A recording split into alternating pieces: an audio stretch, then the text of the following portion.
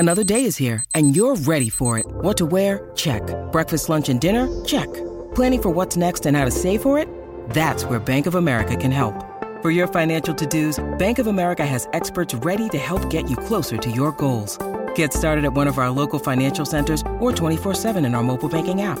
Find a location near you at bankofamerica.com/talktous. What would you like the power to do? Mobile banking requires downloading the app and is only available for select devices. Message and data rates may apply. Bank of America N.A., member FDIC. I'm Alex Rodriguez. And I'm Jason Kelly. From Bloomberg, this is The Deal. Each week, you'll hear us in conversation with business icons. This show will explore deal-making across sports, media, and entertainment. That is a harsh lesson in business. Sports is not as simple as bringing a bunch of big names together. I didn't want to do another stomp you out speech. It opened up so many more doors. The show is called The Deal. Listen to The Deal. Listen to The Deal on Spotify.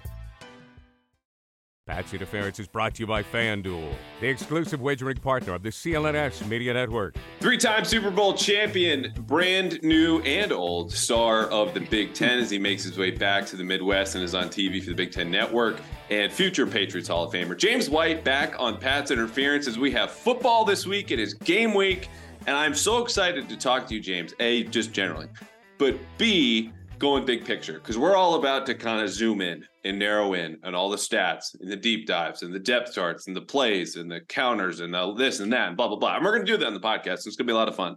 But today is about big picture. And today is about why I believe the Patriots, despite everything that they're facing, are going to make back to the playoffs. And we're going to map out that case. And I actually didn't even ask you this. Do you agree with me if they're going to make the playoffs? Because that was your homework, is to map out the case. I hope you're not doing so disingenuously. I agree with you. I think obviously everybody around the division, got better, made some superstar moves and all that. But got the best coach in the division, best coach in the NFL. That's the biggest factor in anything. So I think they have a great chance to make it. Awesome. See, there is a TV vet, a professional. The soundbite is short. He gives you a reason why. He gets off, passes the ball back. Here's the plan for today. And again, this latest episode is brought to you by FanDuel, the exclusive wagering partner of the CLNS Media Network. I gave James a list of 3 to 4 things under the radar reasons for the case that the Patriots will make it back to the playoffs. And I took off the table for him because we all know, if you've been paying attention at all, you win the turnover battle, you're probably going to win the game. You get more explosive plays, you're probably going to win the game. If Mac Jones plays his best football, the Patriots have a good chance. Field position, all of that stuff.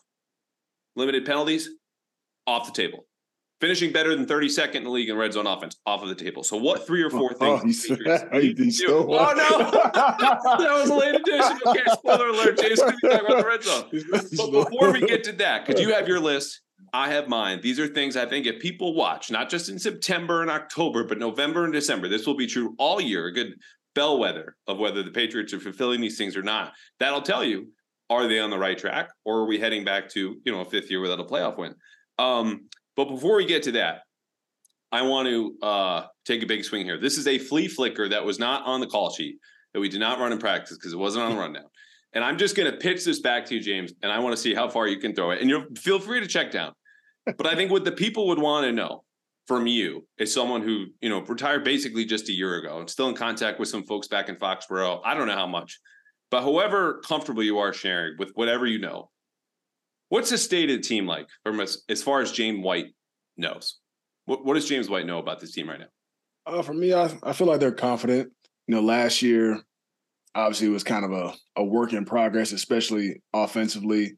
They were kind of installing things on the fly, learning each other on the fly as far as Matty P, Joe Judge, Mac Jones, and then the chemistry just wasn't there all throughout the season. As you can see, Mac was frustrated, Matty P was frustrated. I'm sure Bill was frustrated. So it's a kind way of putting it.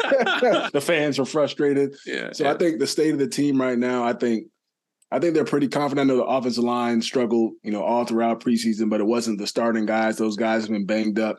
I think as long as those starting guys are out there, this week against Philly, I think that's going to give them the greatest chance. As long as those 5 guys, Trent, Mike Onwenu, Cole Strange, David Andrews, whoever that 5th guy is going to be, as long as those guys are in a cohesive unit throughout the year, I feel like those guys should be extremely confident.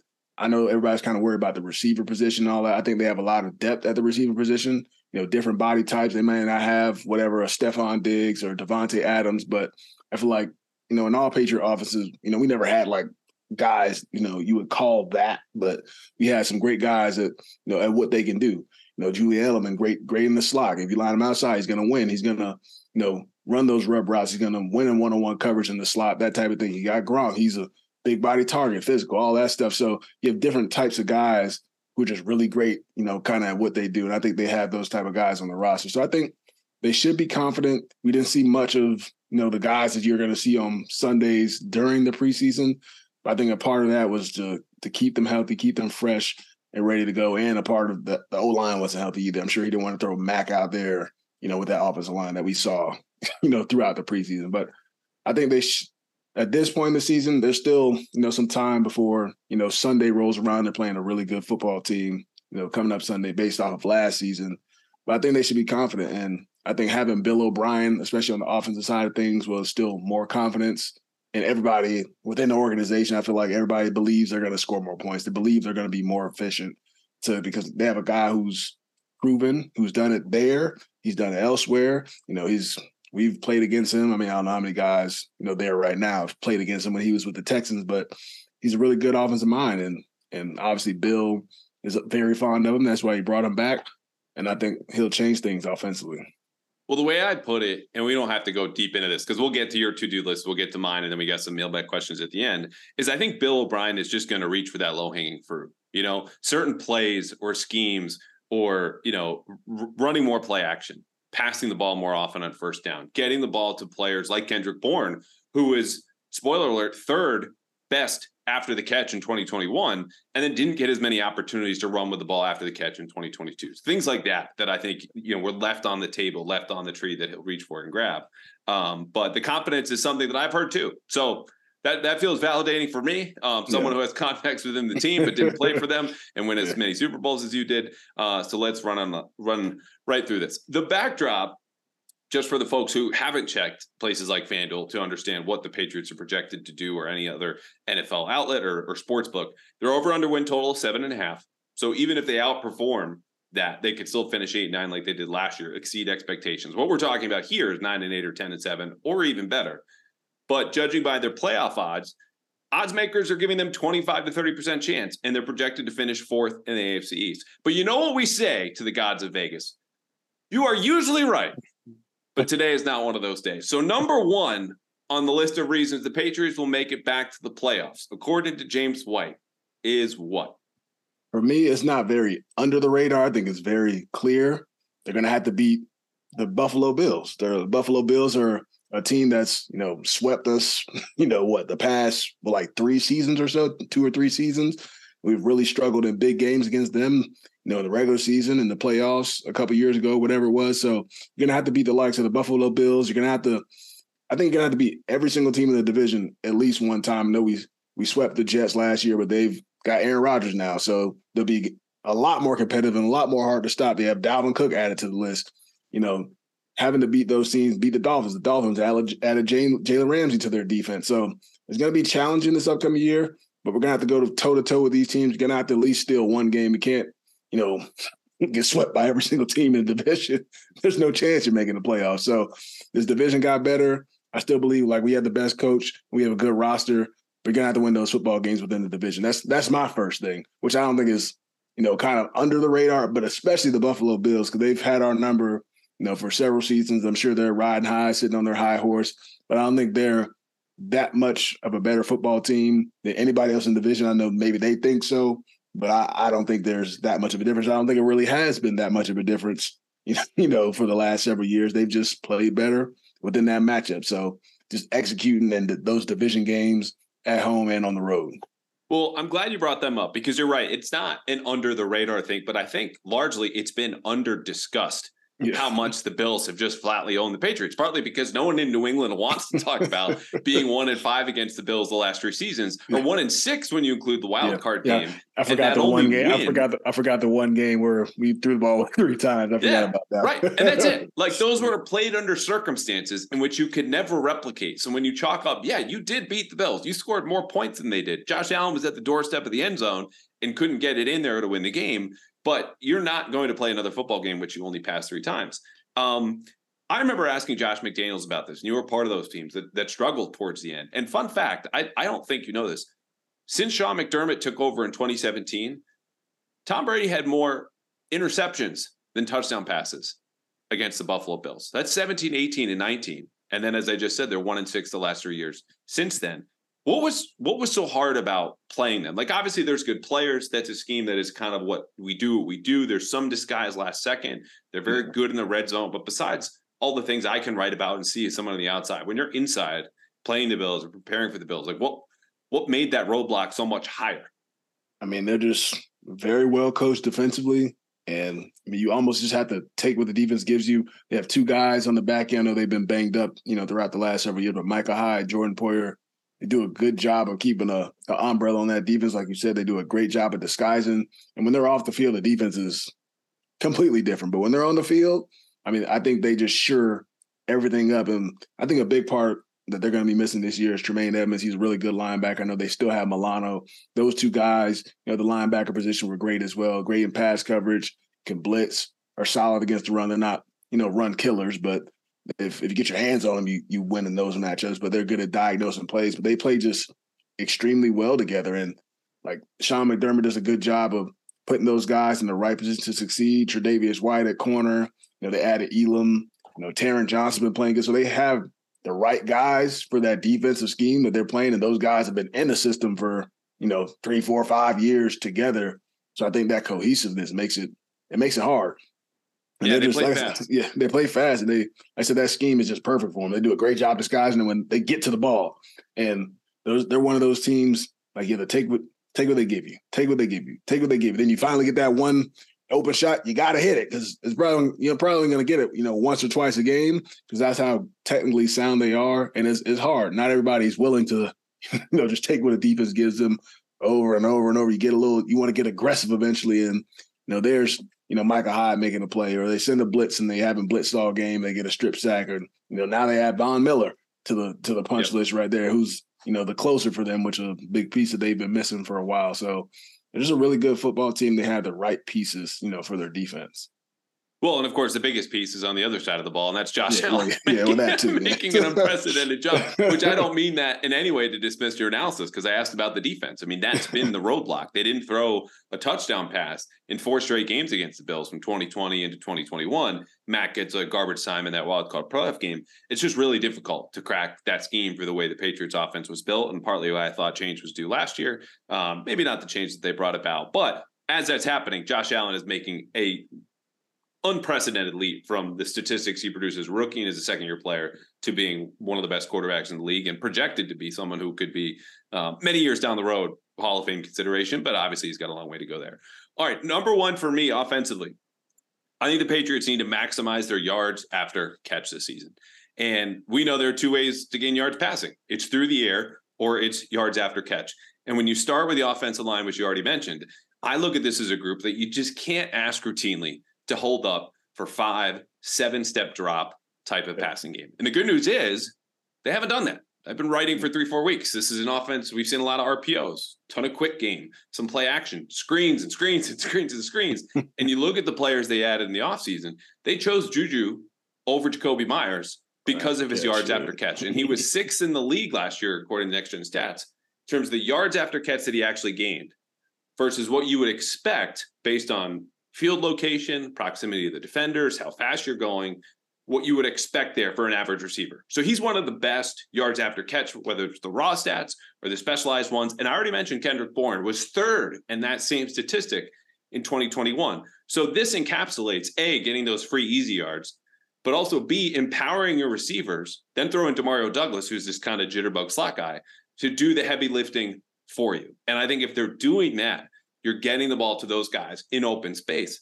You don't need to call the perfect play. You just get your playmakers the ball, which sounds simple enough, but that's how they're building this offense. And I think that's what they need to do more so than take deep shots or the way they were trying to run offense last year. And Devontae Parker's really good at that, but he's another guy, sneaky, 2.3 yards more than expected after the catch. So I think for me, that's a big part of this offense. I don't know what you see in that department, though. Yeah, I think that's always been a huge part of our offense, especially when Josh McDaniels was there. Like a lot of people in the media and all that stuff, they would say Tom the check down quarterback and all that because, it just did a great job of getting the ball in my hands, Julian's hands, Danny Amendola's hands, Deion Lewis's hands, just letting us work. Essentially, like what I was saying about the Buffalo Bills defense, just take what the defense gives you. Let your playmakers work. And I believe Mac said he wants to get back to Alabama Mac. And at Alabama, they did a lot of RPOs, getting the ball to Jalen Waddle, getting the ball to Jerry Jeudy, getting the ball to Devontae Smith and letting those guys work. And I think that's what Bill O'Brien, I'm sure they probably went back and watched some of the Alabama tape. I know they didn't, he wasn't coaching there when Mac was there, but I'm sure they talked some of the same language. I'm sure Bill O'Brien kept some of the same verbiage, the next year that they had the previous year. So I'm sure they'll get back to some of that and just find things that Mac does well. I mean, that's what everybody in the league's doing, RPOs, easy access throws, taking advantage of the defensive weaknesses. They have 2 lined up over 3. You're throwing a swing out to number 3, making sure your numbers are right. So I feel like there's going to be a lot of that. And they have a lot of different body types. I love Mike Gesicki. Having Hunter Henry and Mike Gesicki is going to cause mismatch problems for a lot of defenses trying to figure out, whether they want to put linebackers on both of them, which safety you can have a safety on, Gesicki or safety on Hunter Henry. One of those guys got to win type of thing. And I think it's going to be huge for him. I think the run after catch thing is or they call it yards after catch, whatever they want to call it now. Yeah. They switched it up, but yak instead of rack, run after catch. I don't know, but I think that'll play a huge factor this year. And, you hit on it there quickly, the idea of 2 over 3, which basically, when you divide the field into thirds from an offensive standpoint, you got the left, middle of the field, and over the right. The defense can't have a +1, in all thirds, but just the way you line up. So you're looking for either a 2 over 2 and hoping you can make the guy miss, or if you get a +1 on your side, you have 3 receivers and only 2 defenders over there. Like you said, that's an easy bubble. It's a quick screen there. And I think that speaks to the league-wide trend the last 4 or 5 years of playing a lot more too-high coverages, that structure with the Vic Fangio tree. Vic Fangio, by the way, in the division. So that's a defense that's going to give you free access left, right, or middle, and just finding that space because it's going to have to be an efficiency offense. Like this will be a big play offense, I think, because of the yards after catch. But you need to execute within 10 yards of the line of scrimmage before you can dream downfield the way this is set up. I mean, I don't know if you see any more of that. There's kind of conversations about a lot more guys employing that kind of too high structure. Like that, there's always trends within the league. Things change, but I think that's where we're at now. And offensively, that's why you see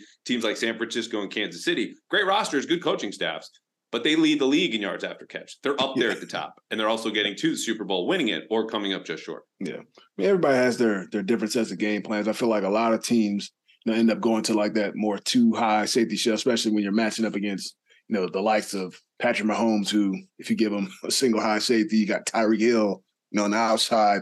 Great chance that ball's going up in there, down the sideline. So you want to, make those guys check it down as much as possible. And like I said, it's kind of like the Buffalo Bills thing. See how long those quarterbacks are going to take those 5-yard passes. They get antsy. They want to make a play for their team. So they're going to make you work it all the way down the field, and then when you get inside the 10-yard line, that deep ball's eliminated. So let's figure out if you're going to read this defense out down here. You got to speed up your process a little bit, see if you can make the right throw. So I think that's a huge part of what defenses do. But every team has like their own techniques, obviously, and their own strategies. Bill's a little bit different. He's going to scheme it up based on whatever offense he's playing. 1 week he's going to play too high. 1 week he's going to play cover 0. 1 week he's going to play cover 1, whatever it is to win the football game. And, some defensive coordinators are just going to do what they do, kind of like Vic Fangio. So no matter who they're matching up. So it all depends on the defensive coordinator or head coach, depending on what they want to go out there and execute against what offense they're playing. Okay, so you've heard me say before that you can win with the Patriots season over at FanDuel, America's #1 sportsbook. You bet there, they win, you win too. Well, right now, new customers at FanDuel can bet $5 and get $200 in bonus bets guaranteed. That's win or lose for the Patriots. Plus, All customers who bet $5 will get $100 off NFL Sunday Ticket from YouTube and YouTube TV. This is for all you folks who live outside New England. Now is the best time to join FanDuel. The app is easy to use. You can be on with everything from spreads to player props and more. We give out bets here on the podcast all the time. More are coming. Listen and bet on FanDuel and visit FanDuel.com/Boston and kick off the NFL season with an offer you don't want to miss from FanDuel, the official partner of the NFL. Must be 21 or older and present in Massachusetts. First online real money wager only. $10 first deposit required. Bonus is issued as a non-withdrawable bonus bet that expires 7 days after receipt. Restrictions do apply. See terms at FanDuel.com/sportsbook. Hope is here. Gambling helpline ma.org or call 800-327-5050 for 24/7 support. Play it smart from the start. GameSenseMA.com or call 1-800-GAM-1234. The NFL Sunday Ticket offer ends on September 18th, 2023. That's the day after the Patriots Week 2 game against Miami. No refunds. Terms and embargoes apply. $100 off NFL Sunday Ticket, not YouTube TV itself. YouTube TV base plan requires you to watch NFL Sunday Ticket. Redemption requires a Google account and current form of payment. Commercial use is excluded. Subscription renews automatically, but you can cancel at any time. Quick aside, I could do the nice thing and say challenging. Personally annoying defensive coordinator for you to face, who just made you study a little harder, a little more difficult. Blitz came from the opposite side and you just got there in time, but just kind of had you on your toes and just shaking your head a little bit more often than the other ones? Had to be definitely between Todd Bowles and Rex Ryan. That 100%. Those two, they love blitz and love putting a bunch of DBs on the field, walking guys around, just challenge your communication, especially on third down. What I played a lot, and you just always knew I was going to have to pick up at least like 5 or 6 plus blitzes every time we played those type of guys. So those were always the roughest games to play. But when you scored, leaked out, got a one-on-one, made it was a little sweeter? Oh, yeah, 100%. Okay. When you beat the blitz, they send the house, and I finally have that free release and get a one-on-one route on somebody and I score. That's definitely the best feeling. Oh, that choice route. That sweet choice route. Yeah, I love it. All right, number 2 in your list. Must-to-dos for the Patriots to make it back to the playoffs. For me, I mean, I'll save the red zone efficiency for last because I know you just said that you're trying to X that out. I think this defense is going to be really good like they were last year.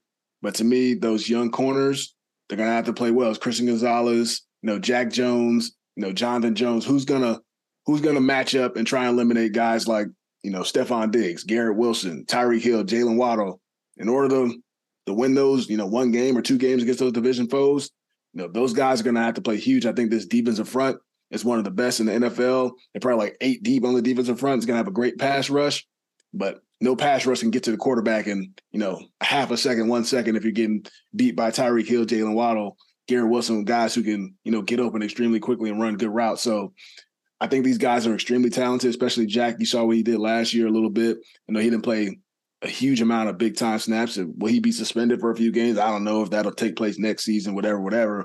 But are they going to have Jonathan Jones, guarding number 1 receiver again? Are they going to let him play in the slot where he feels the most comfortable?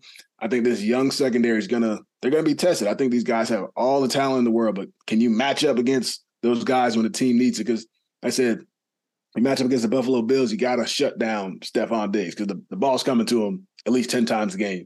Match up against the Dolphins, I mean, you got 2 guys to worry about who run 4-2. So that ball's getting spread around like crazy, and they're going to find ways to get him to him. Especially, they're going to challenge. They're going to challenge Christian Gonzalez. They're going to challenge Jack Jones. I mean, they're good players, but they're going to challenge Jonathan Jones. And like I said, even with Garrett Wilson too, obviously that's going to be Aaron Rodgers' favorite target. So I feel like the passing offenses especially in the NFL in general, but in the division are going to be hard to match up against, and those guys are going to have to play big. And like I said, you got to have to put your big boy pants on. You're going to get beat sometimes. You got to come back and strap it up again because, I don't know what is going to be their MO on defense this year. I know Bill, in the passes ran a lot of man coverage. I think last year they probably ran a little bit more zone than they ever did. So will they stick to a little bit more zone this year with the young corners, or will they put these guys, out on the island one-on-one on the outside against some of these guys? I'm kind of interested to see how that's going to be because there's tough matchups all throughout the AFC East. So it's funny you mentioned the zone because I'll just jump to my number 2. We got a lot of overlap here. I wanted to go with the young corners, and I just thought, because of the Jack Jones situation, I don't want to feel like I'm asking then Christian Gonzalez, you have to be an all-pro. Like, that's unreasonable, right? Yeah, like, he's a rookie. The receivers you just mentioned he'll face, if it's him and Jonathan Jones, and then giant question mark behind them as far as outside corner go, that's a lot to ask. But my answer was to play a little bit more too high, lean a little bit more zone. And would you believe me, James White, if I told you last 6 weeks of last season, the Patriots played more zone snaps than any defense in the league? I believe it. Like I said, who did not believe it when I told him was Bill Belichick. Just looked at me and goes, just there's calling teams it. in the league that don't even play any man. I'm like, yeah, look, I can give you my source. It doesn't mean you're going to agree with me, or it's your job to look up or fact check. I cite the source. Sports Info Solutions does a great job, but that's what they had. And you know what? It paid off for the Patriots, because when they played zone, specifically with a 4-man rush in front of it, they were the second best defense in the league by opponents' passer rating. And that spoke obviously to Matt Judon and Josh Uche and Christian Barmore. This year it'll be Keon White throwing there. Dietrich Weiss had a career year. I also think it mitigated concerns you had back then, which was, forget Jonathan Jones and Jack Jones. We were talking about Quandre Mosley and Tate Hayes is no longer here, but neither of them are here. Okay. And they made it work by playing more zone. And I just think when you have Mahomes, Allen twice, Rodgers twice, Herbert's on the schedule, Jalen Hurts is coming up in 5-6 days. Dak's on the schedule. It helps to help your corners by playing a style that you leaned into a little bit last year, but gives you a little bit more cushion. As much as I love the Zach playing more single high and man, I think it suits the talent you have in the pass rush up front and kind of softens the corners. I don't know what you make of any of that. No, I think they definitely should play a lot more zone. Like I said, putting the young guy, in those matchups all year long, it's going to be hard. Like I said, he's gonna lose some, he's gonna win some. But to soften up in zone and probably let him keep everything in front of him, eyes on the quarterback, I think that'll play huge, especially with the pass rush that they have. I think it'll play big. I mean, you have guys who can, Judon can win one-on-one, Uche can win one-on-one, Barmore can win one-on-one, Gotcha can win. I mean, you have guys all across the board who can win those matchups, and you just allow for those DBs to, not be stress and playing man-to-man coverage, bump and run, all game long. I mean, some all-pro guys can't hold up all game long. So I think it'll help for those guys' confidence as well. Obviously, they're going to play man-to-man coverage regardless. Bill's not going out there just playing zone the entire game. But I think that'll be a confidence booster for those guys for sure, because I said when we had guys like Stephon Gilmore, J.C. Jackson, and Jonathan Jones, we probably play 60-70% man against some teams because we were that confident, in their ability. But to put Gonzalez, who's never played an NFL down just yet, out there for, 40 man-to-man coverage snaps in the game, that's a lot to ask for until he builds that confidence. So I think that'd be huge for them to play a little bit more zone once again this year. And, I mentioned the pass rush, which was obviously good. 54 sacks, most of the Belichick era. I'm on the record saying I think they could be even better this season, which would rival some of the Super Bowl teams. Yeah. But part of the pressure they generated, obviously, with scheme, you have Bill Belichick. He's going to help you out with generating pressure. But they did it still with 4, and a lot of what I've learned you call sim pressures. Someone on the front line of the defense drops out, send them back. And a second, third level defender jumps in, and they kind of spin the dial. And their most common coverage behind that was cover 2. So you're getting to a safe place in the back end with a safe rush in front. I mean, we just talked about Todd Bowles and Rex Ryan. Did those become a little bit more in vogue later in your career? Am I just paying attention a little bit more to them? Like Rex Ryan was running them before you got in the league, and I'm sure they would run well before he was in the league himself. But kind of like we just talked about the too high structure and becoming more in vogue. Is that something else you've seen? Because when they ran it last year, I think that was some of their most effective calls of these sim pressures, 4-man rush, someone drops off the line of scrimmage and is replaced by a linebacker or a safety that they ran all year. And I would like to see more of them. Yeah, I feel like it depends on the team. Some teams, are going to do the simulated pressure. Some guys are, sitting 5, and essentially, some guys, just kind of still play his zone. Some teams match it up. It essentially is like man-to-man defense with a 5-man pressure, but there's still going to be voids in the defense. So I think it just kind of depends on the coach. I feel like teams are playing a lot more, cover 2 now than like I've seen when I was playing. Obviously, some teams where that was like their go-to thing. I remember playing, the Steelers. It might have been 2018 or 19. I don't know what year it was, but I remember we used to play them. They used to play like the blitz zone type of thing. They rush 5. Their linebackers matched up against Julian Edelman, and obviously Julian's winning that battle, 99 out of 100, or 100 out of 100, I should say. But then I think we played them that year. And they started running like an invert cover 2, Yes, it was 18. Yeah. It was 18. Yeah. And sorry, I'm just going to sink into this because that was my first year on the beat, and I was so happy when I found this. Who did that to you a month earlier was when guys Colts got your butt kicked at Tennessee. Oh, well, Tennessee and the Colts kind of threw it. We struggled with them in 2018 too.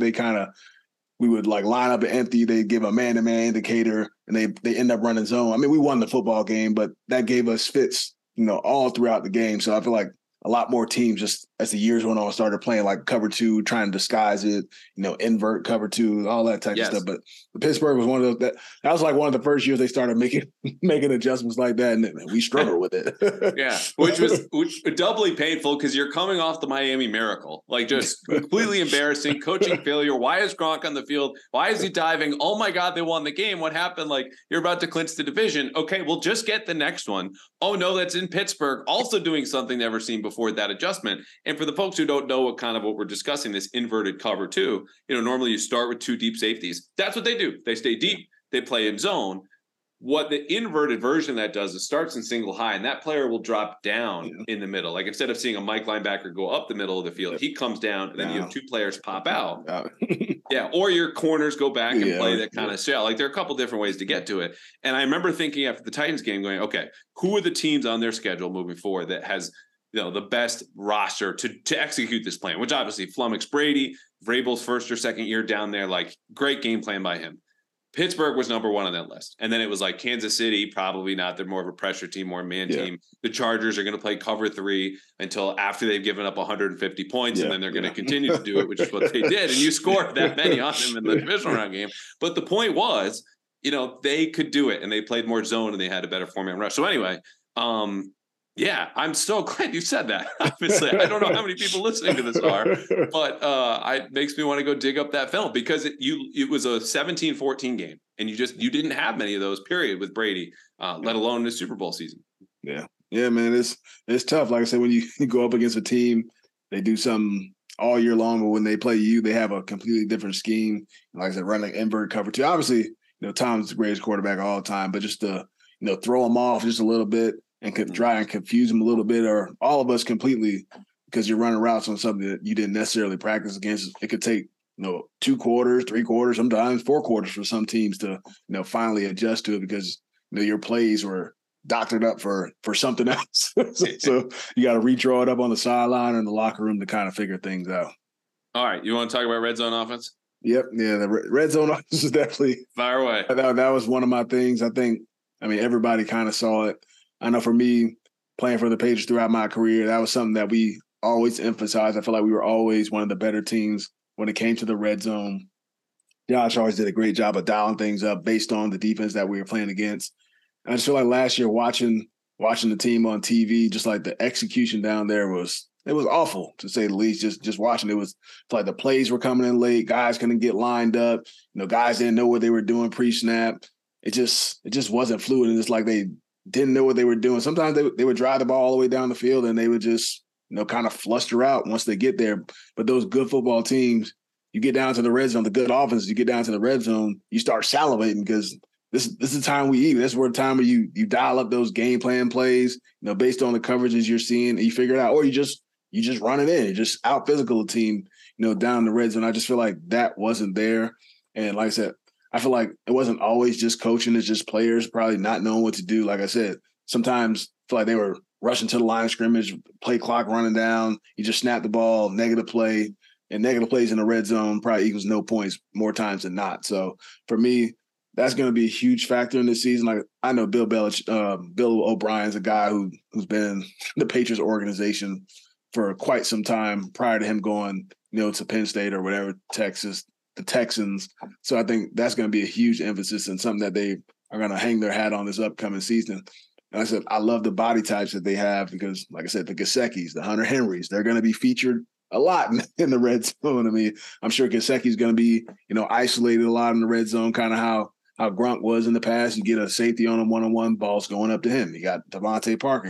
He's isolated, ball can go up to him. You got Juju Smith-Schuster, who's good on the inside. You can hit him on a little crosser. He's good at run after the catch. You can get in the end zone. Got 2 backs. You got Ramondre Stevenson, you got Zeke who can run it in. You got everything you need to figure things out. Things just having the right plays. Guys, embracing the game plan, knowing the game plan going to the red zone. Once you cross that 20-yard line, you already know what plays are coming. You only have so many plays when you get in that red zone category based on what you're facing against. So I think guys should have to feel that confidence and feel confident in the game plan to go out there and execute it once you step in the red zone. I'm Alex Rodriguez. And I'm Jason Kelly. From Bloomberg, this is The Deal. Each week, you'll hear us in conversation with business icons. This show will explore deal-making across sports, media, and entertainment. That is a harsh lesson in business. Sports is not as simple as bringing a bunch of big names together. I didn't want to do another stomp you out speech. It opened up so many more doors. The show is called The Deal. Listen to The Deal. Listen to The Deal on Spotify. Yeah, you hit on a lot there. And I just want to note for the folks listening, like having spoken with you, the last 5 years on and off, for you to say the execution was awful, which is 100% accurate, means it was that bad, as we all saw. And the numbers bear that out. 32nd out of 32 teams down in the red zone scoring touchdowns fewer than 45% of the time. The Patriots, if they want to get back to the playoffs, that has to be at least average, 16 or better. Somewhere in the middle. Yeah, somewhere in the middle. Yeah, just tread water, okay? Don't be on the bottom of the ocean is basically what you're asking for there. And the other thing you mentioned about O'Brien, and I think part of the game plan, I talked about low-hanging fruit. Something I didn't mention was just motion, just basic stressors or indicators for the defense of just making them make a check, follow someone in motion, create an extra window or space. You're going to see a lot of this based on the stuff I saw at training camp, in addition to helping players, like you mentioned, a short crosser for Juju Smith-Schuster after the back flares out and kind of jet motion at the snap. That creates a window at the second level, boom, slant. It's there because you need to do that there in the red zone. The windows are all going to be tight. So if you can open them up just a little bit, that makes a difference. Or you just say, F the windows. We're going to throw it up to someone tall who's great at contested catches. Devontae Parker, Mike Gesicki, Hunter Henry, and they've been trying to major in that stuff in the red zone from what I've seen. I'm not going to give away any route combinations or things. Yeah. They're certainly not uncommon, but I think they made the decision of we get on them for the receivers' lack of separation. They go, okay, we don't need to separate once we're in the 20. We just need to throw it up there and make sure we come down with it better than 50-50. And I big hot take. Think they'll be better than 32nd this department this year. They don't have a choice. Yeah. Bill's not having that. Bill O'Brien's not having that. They'll be much improved. I think you brought up a great point with the shifts and motions. I know, with Josh on, pretty much almost every third down or play in the red zone, you were shift, motioning, get the quarterback, an idea of what the coverage is going to be. Like I said, I would line up out there. The corner walks out. That eliminates a lot of things for Mac in his head. It's going to be zone coverage. They only run, this zone coverage in the red zone. They'll run these two zone coverages. This is two high or is it one high? You got your answer. You know where you're going with the ball. I line up out there, linebackers out there. It's man-to-man coverage. They only run one-man coverage in the red zone. You know what it is. I'm going to, whatever, Juju on the juke route across the middle. So I feel like giving that the quarterback that, identification before the play, you just have so much more confidence. And, shifts and motions, it puts stress on the defense too, especially fast motions. It looks like a shift, but you snapping on the run, gets easy access throw to the flat, whatever it is. I think that'll be huge for them.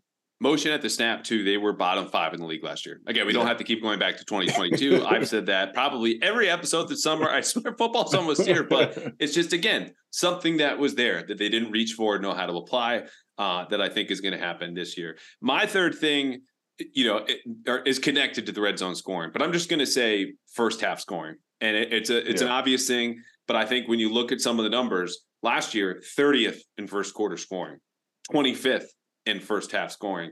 And you look at last year's leaders, here they are in order: Philly, Kansas City, Buffalo, the Chargers, Cincinnati, Miami, San Francisco. Yeah. Those are not only all playoff teams.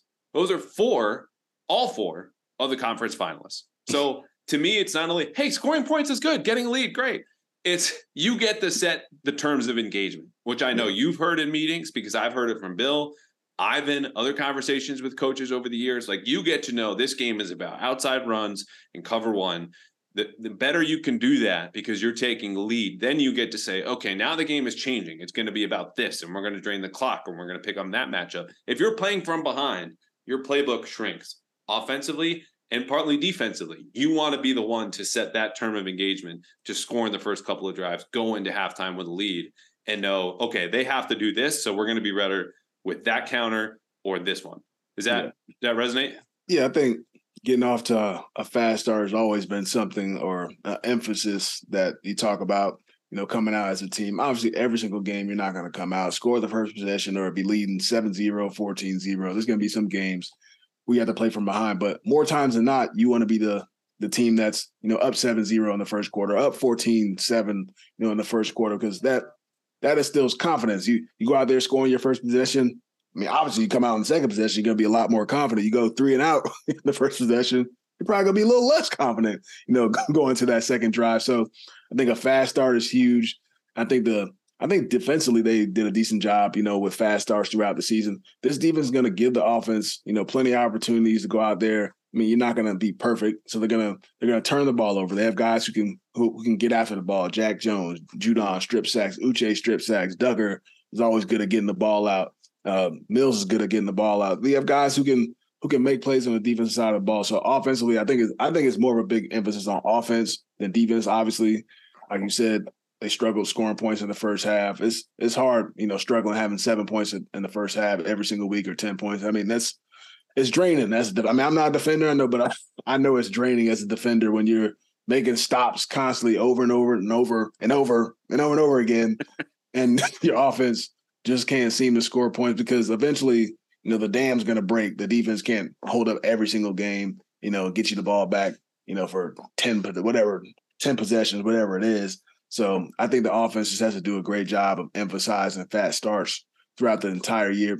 I mean, listen, some teams really rely upon, the fast start thing. If they're not ahead in the first half, then they just end up losing most games. I think they don't have to be like that to where they're completely dependent on it. But just having that emphasis of, if we're playing from ahead on most games, we're going to have a chance. If you're up 14, going into the third quarter, and let those dogs on the other side of the ball, get after the quarterback, it becomes a drop back pass game. I think they're going to be in good shape, more times than not.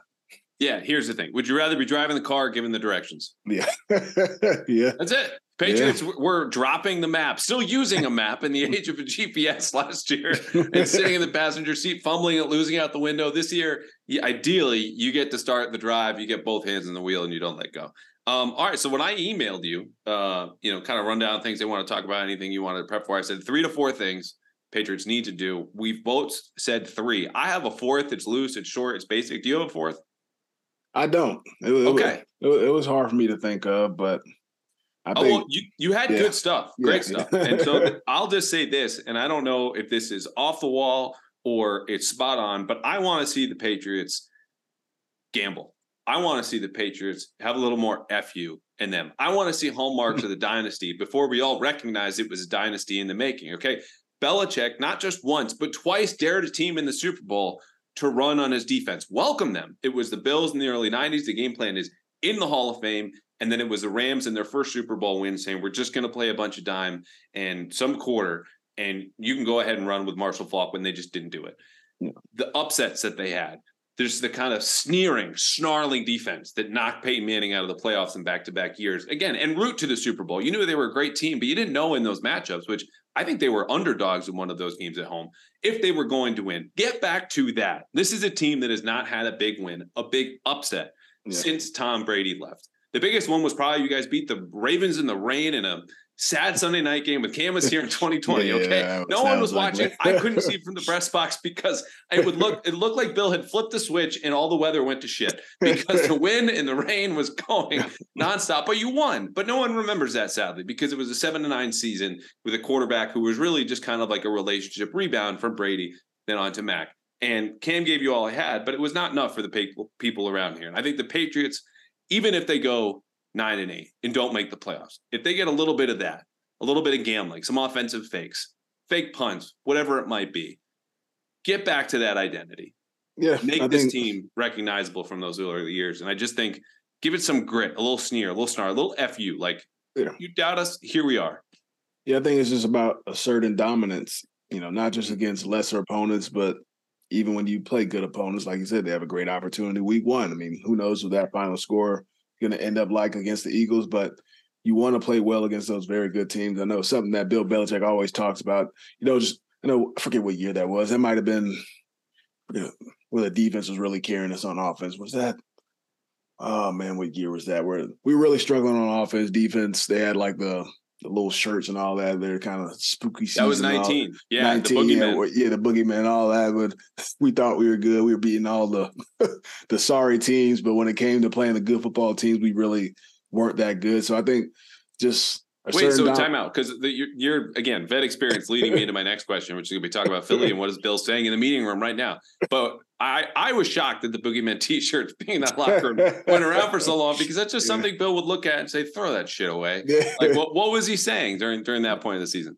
I mean, he didn't really say anything about the shirts or anything. The defense they were playing, really good. I mean, like I said, we were playing lesser opponents. And I said, when we played good teams, we couldn't score points offensively. And obviously the defense is eventually going to give up some points. So I think just playing the right way in big games when you play the good football teams who you expect probably to be in the playoffs upcoming season, you gotta be at your best. And I think that comes with confidence. And confidence comes with repetitions in practice and good execution during the game. If you're not executing throughout every single week throughout the season, there's going to be less confidence. You're not going to feel as confident, be able to play aggressive when you're not confident. So for me, starts week one. I said a good opponent.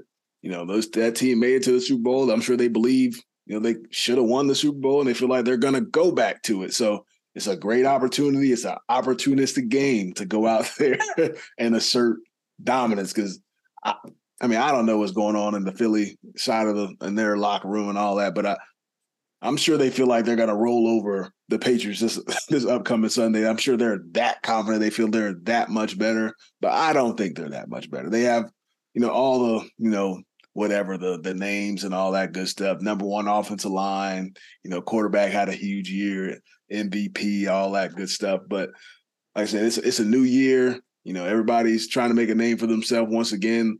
I said there's a lot of unknown when it comes to week one, and I'm sure Belichick's going to have a great game plan to try and scheme up that offense they have. I mean, they have new offensive coordinator, new defensive coordinator, so there could be an adjustment period when it comes to that for them too. So we got to take advantage of that. But I said this is just one of those games like what you're talking about, just gambling, maybe going for it on fourth down, having a fake punt, that type of thing, or just sending the house on a fourth down and 5, whatever it is, just playing aggressive and making, putting all the cards in your hand and seeing what they could do with it type of thing. I think that's going to play huge. I feel like the Patriots, they don't have anything to lose this upcoming year. Everybody's, betting against them. Like I said, plus or minus 7 wins. Everybody's doubting you. So, hey, let the doubters talk. You go out there, play ball. I love it. Fire me up, James White. That all sounds great. You kind of hit on a little bit, but I do 2 questions for you. One, Bill is going to open Wednesday morning meetings. I've written about this meeting. He breaks down the coaching staff, their influences, the franchise history, where it's been, certain games, locations, intersections of politics or war history in those teams. Last time you played, what they're about, what this game will be about, based on his study and understanding and getting inside the psyche of the quarterback and the coach and the defensive coordinator. So inside that meeting Wednesday, for all that you know about the Eagles, less than Bill, more than I know, what is he saying? What is this game going to be about? He's going to say a whole lot of stuff. Those meetings go for, like 45, 50 minutes, probably especially the first week of the year. But he's going to go over everything from the owner to the head coach, how the owner acquired the team, whether he got a loan or was passed down from family, and a trust fund kid, all that. You gotta say anything. You gotta learn so much about the organization, how they acquired guys, how many first round picks they have. I mean, he's gonna essentially like hype their team up in a sense. He's gonna show all the clips of Jalen Hurts, quarterback sneaking, having all those touchdowns, them just asserting their dominance. And that first meeting, he's gonna let you know how good they were, last season, and what it's going to take for you to win that football game. And then, as the week goes on, you'll see the holes in that team. You'll see, the weaknesses that they have, which most people don't see, necessarily on TV. They're a highly touted football team, but every team, has their weaknesses. He's going to, as the week goes on, he's going to be like, we gotta execute this to win the football game. If we don't do this, we're probably going to lose. Like I remember, like sometimes we would play, some teams, they'll have, a linebacker or a safety who really wasn't that great at tackling. He'll like hype us up and says, like, if this guy tackles you, like, I don't want to say it on here, but like, like that type of thing. Like, you can't let this guy tackle you and just go into the game just extremely confident, because if I get tackled by this guy, I know I'm going to end up, on the clips on Monday morning, because what would he say though? What if this guy, don't name the guy, if this guy tackles you? He's like, I'll bring a tackle from this guy, like that type, like that, like it's like that type of thing, in a sense. That may not be verbatim, but something along those lines. Yeah. But as the week goes on, he instills the confidence in you, and you know exactly what needs to be done to win the football game. He's done it for so long, but like I said, that first day you're gonna get to see all their highlights and all that good stuff, and how good AJ Brown is, how good Devontae Smith is, how much of a runner and a threat Jalen Hurts is, but as the week goes on, you're going to see like, Jalen Hurts put the ball on the ground in the Super Bowl. That propelled probably the Kansas City Chiefs to win the football. That one mistake that he had, he played a perfect game probably aside from that. But he's gonna give you the confidence to win the football game. But that in the beginning of the week, they're going to be talked about like they're the 85 Bears and how how good they were. This defensive front, they led the league in sacks last year. I mean, if we can't block these guys, we don't stand a chance. Like they're running around guys like they're playing backyard football, all that. Like look at these guys. They're 5 first-round draft picks. You got Jordan Davis. You got Jalen Carter. Fletcher Cox. I mean, he's gonna hype them up, and then talk about their corners. You got Slade. Like nobody can get open against Slade. Like that type of thing, just to kind of fire you up on this. So I'm like, man, I could route him up. Like he's not really like that, even though he's a really good player. But but that type of thing. He's a great coach. He's a mastermind and motivating players to find ways to get you going. Bravo, James. That was some of the best 2 minutes we've had on this podcast in over a year and a half. Thank you. I felt like there was a little Bill impersonation in there, the intonation, the tone. Like that was awesome. Thank you for doing that. I said I had 2 questions. I lied because one just popped into my head. You're going down the coaches, the players, the owner, whether it's a trust fund baby or not, which is just such a chef's kiss detail. And I'm not even going to ask about that.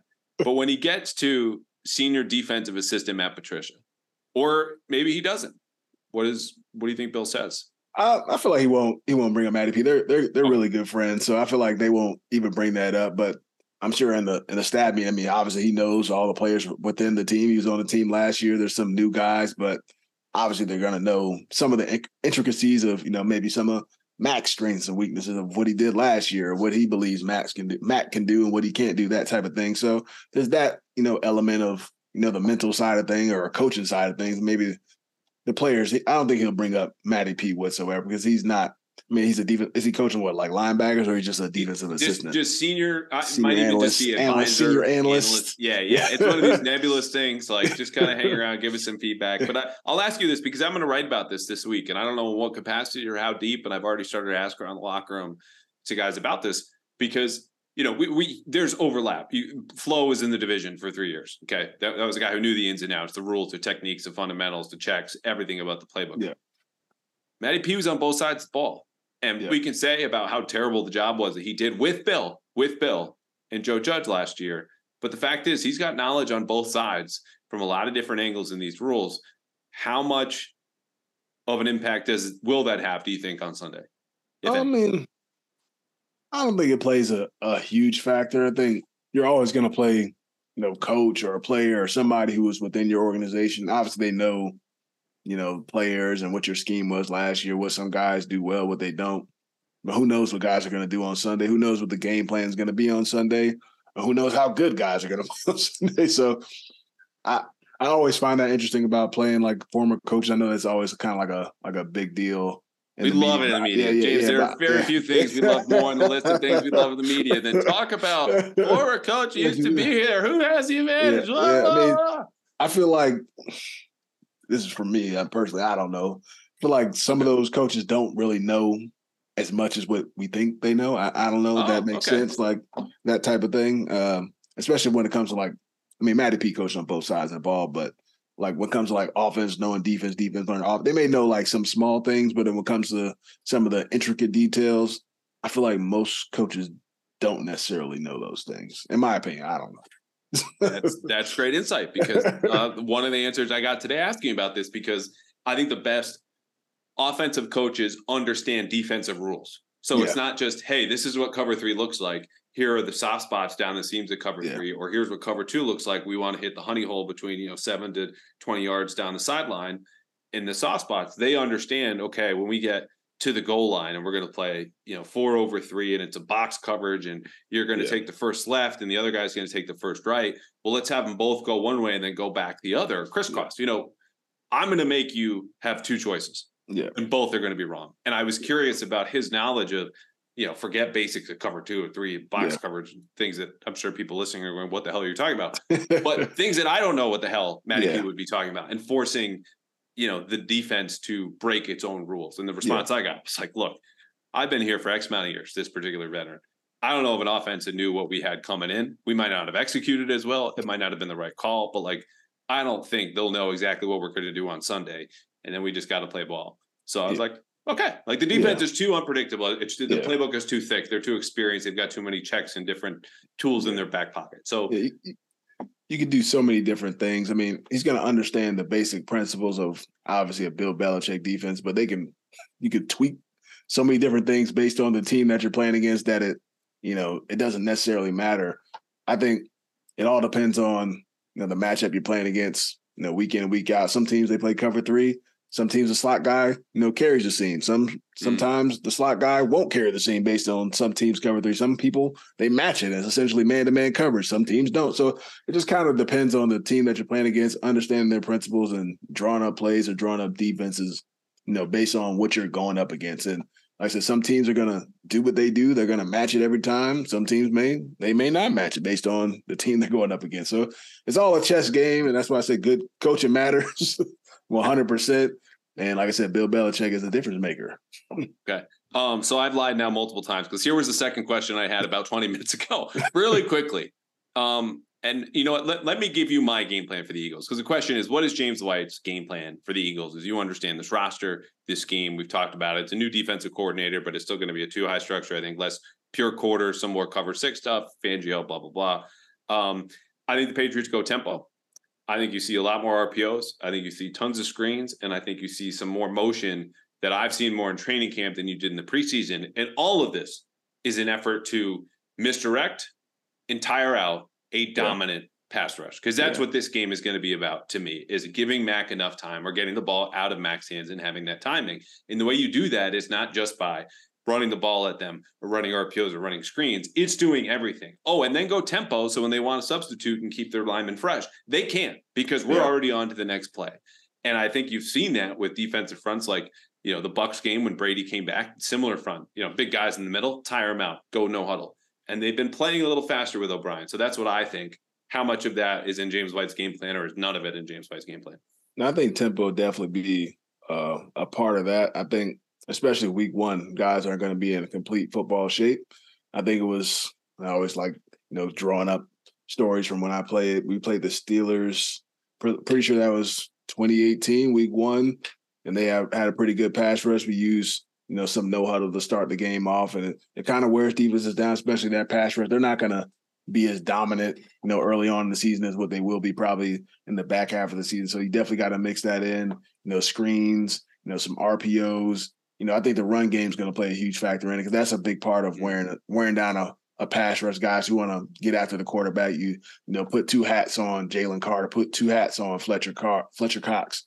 That's a big part of wearing those guys, out as well. I think taking some of the pressure off, Mac Jones and, that offensive line, you don't want to be dropping back, throwing the ball 40 times against that team. That's the recipe for disaster versus those types of guys. So I think it's just playing in 3rd and short, playing well on 1st or 2nd down, skipping some 3rd downs, because it's a really good football team. I think you gotta stress the middle of their defense. I feel like their linebackers, that's probably the weakest part, their team. So, maybe getting Ramondre isolated on those guys, and they have some new safeties too. So, challenging them in the middle of the field, seeing how good they are. I don't know how much or who's going to be their starting safeties. I know they drafted Sidney Brown, from Illinois. It's got Edmonds from the Steelers, who's not very good in coverage. So, I mean, I know they have some new guys starting at the back end of that secondary. So to test those guys to be huge in my opinion too, because I think, CJ Gardner-Johnson, who they had last year, he played a huge, part in their season. He's a versatile guy. He'll come up and hit you. He can match up against slot receivers. I don't think they necessarily have that type of guy on their back end, or they haven't, done it just yet. I think Sidney Brown's going to be a heck of a player. He played really good this preseason. A lot of respect for what he's done so far, but interested to watch him and figure out how to use him. But another thing you mentioned is the motion. The motion, killed, the Eagles in the Super Bowl last year, giving those a lot of misdirection plays, challenging their communication, especially in the red zone. They got beat on the same play twice, essentially, will cost them in the red zone. So, stressing them when it comes to that, challenging their communication. Like I said, challenging those linebackers and those safeties, their communication as much as possible. That'll stress them out like crazy.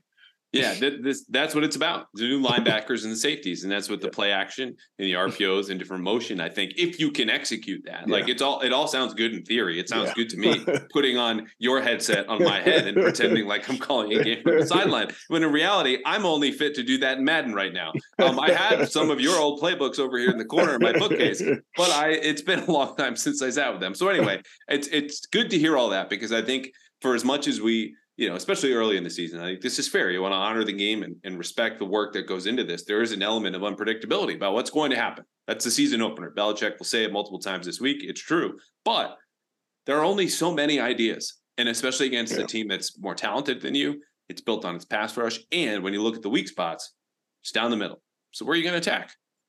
Down the middle. And that's how you get it done. Yeah. So, all right, cool. Well, a lot of double teams. A lot of double teams. Yeah, there we go.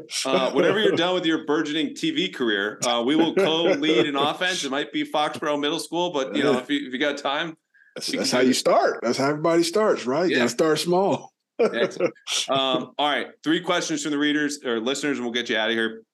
From Bader, what are your expectations from Ramondre? Can he be a top 5 back? I think he definitely can. It'd be interesting to see how they use him this upcoming season. Obviously, they signed Zeke.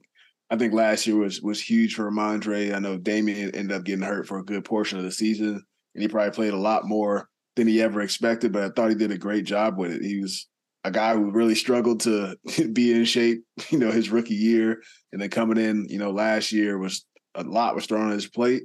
And I feel like coming into this year, I feel like the expectation for himself is going to be higher. I think Bill loves the guy. He called him the franchise from, a month or two from him being in the facility. So I know Bill's extremely confident in him. The ball's going to be in his hands a lot in the passing game and the run game. So he do you guys get jealous about that, by the way? Like, this sounds so small and petty and ridiculous coming out of my mouth, but like, you basically had to take a redshirt year. Okay. Then 2 years later, should have been Super Bowl MVP. And here's Mondre walking a season and a half, like, just doesn't fumble for 8 weeks. Super talented, but he gets to be the franchise. Like, come on, do guys like notice that in the locker room or bust chops? No, I mean, we get at Ramondre. We don't really care. I mean, it is what it is. We're all there to do a job. It's pretty funny to me, honestly. Yeah. Okay. All right. Good.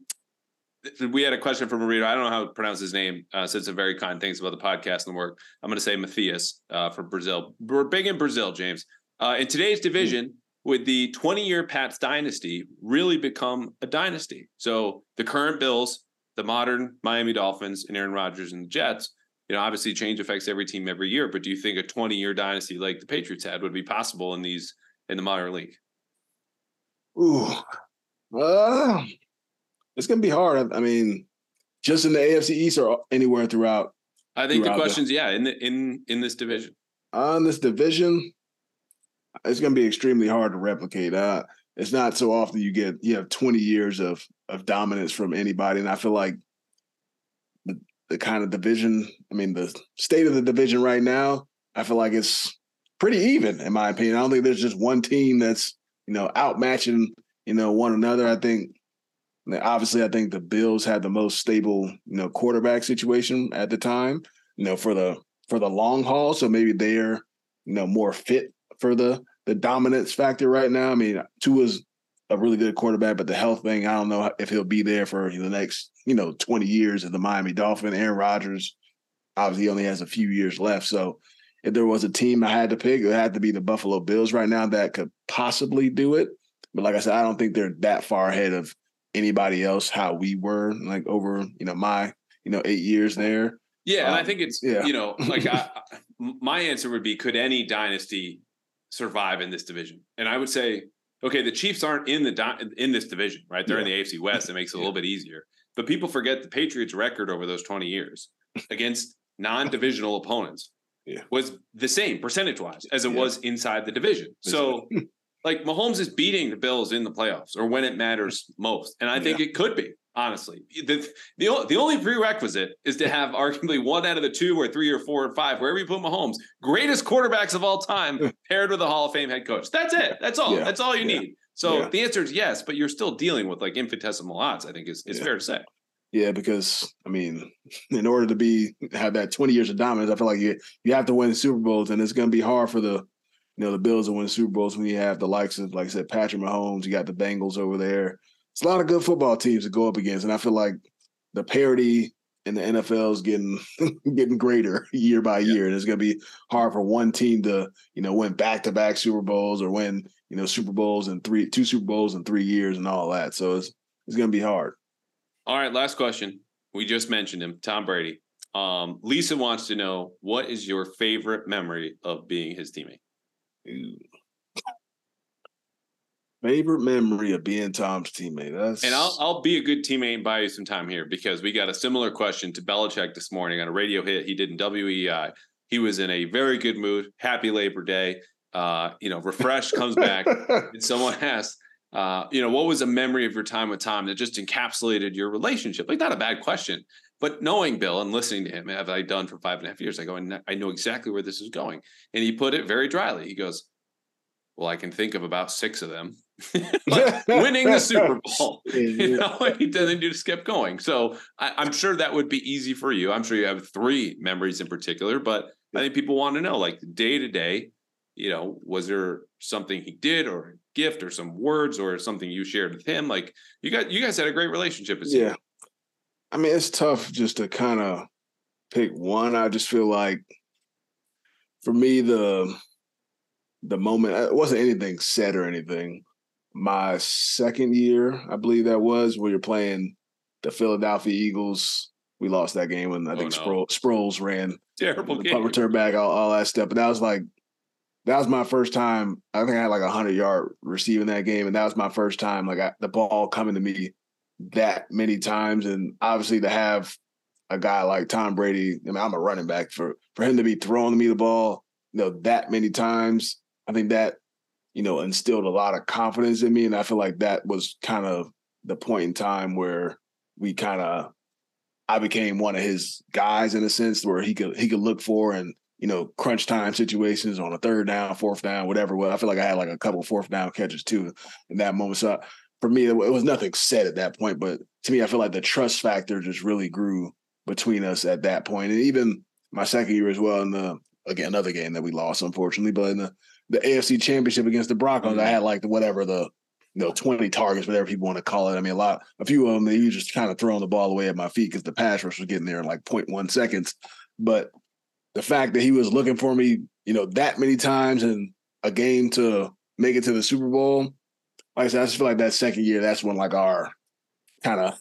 we really gelled, from a running back, quarterback perspective. And I feel like it just kept getting better as years went on. I think that built a lot of confidence for me. Like I said, for him to trust in me in like those biggest moments, I mean, that's all you can ask for, as a skill player, as a guy running routes, or, a running back in this game.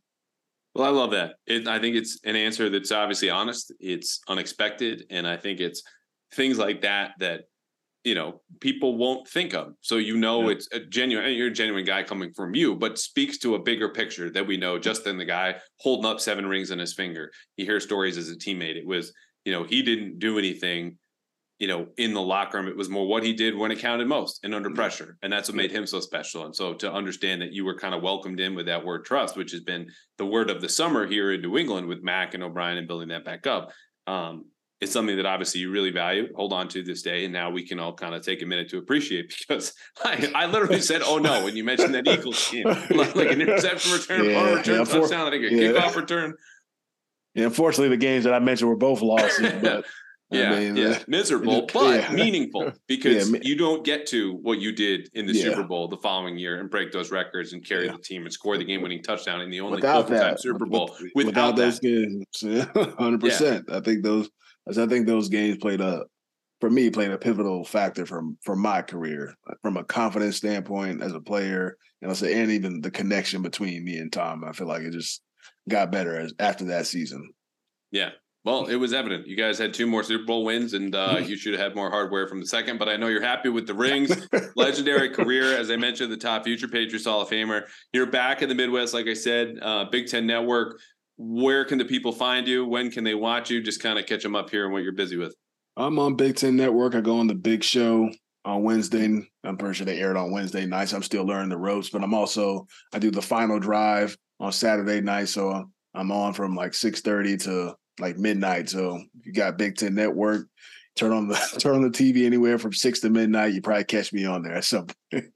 Awesome. I love it. You told me this off air and I smiled and I didn't tell you why. I mean, I'm happy for you, your success genuinely, but also just the idea that, these are the midnight hours that we burn on the media side. Even like 1 p.m. game, 4 p.m. game, still in the press box. There's everyone picking up trash. I'm writing trash for the paper the next day, and we just kind of move forward. No, but it's great to see because I think there are guys who join media from their playing careers, and you kind of ride with the knowledge that you had from your playing days. But as the further you go into it, the less valuable that is. You have to work to stay in touch with the game and talk with people. And I know you're someone who obviously got to where you are in the football field by working hard, and you're going to crush the media game. And we love having this podcast. This is one of my favorite episodes, and we haven't even finished yet. But we will, because I've taken you a half hour too long. You need to get back to your wife and kids. But James White, everybody, thank you for coming on. I'm glad we are on the same page down to how we're going to run our offense at Foxborough Middle School. And we'll have you back on midseason when you got a minute, all right?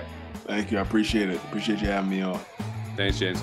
New FanDuel customers can bet $5 and get $200 in bonus bets, guaranteed.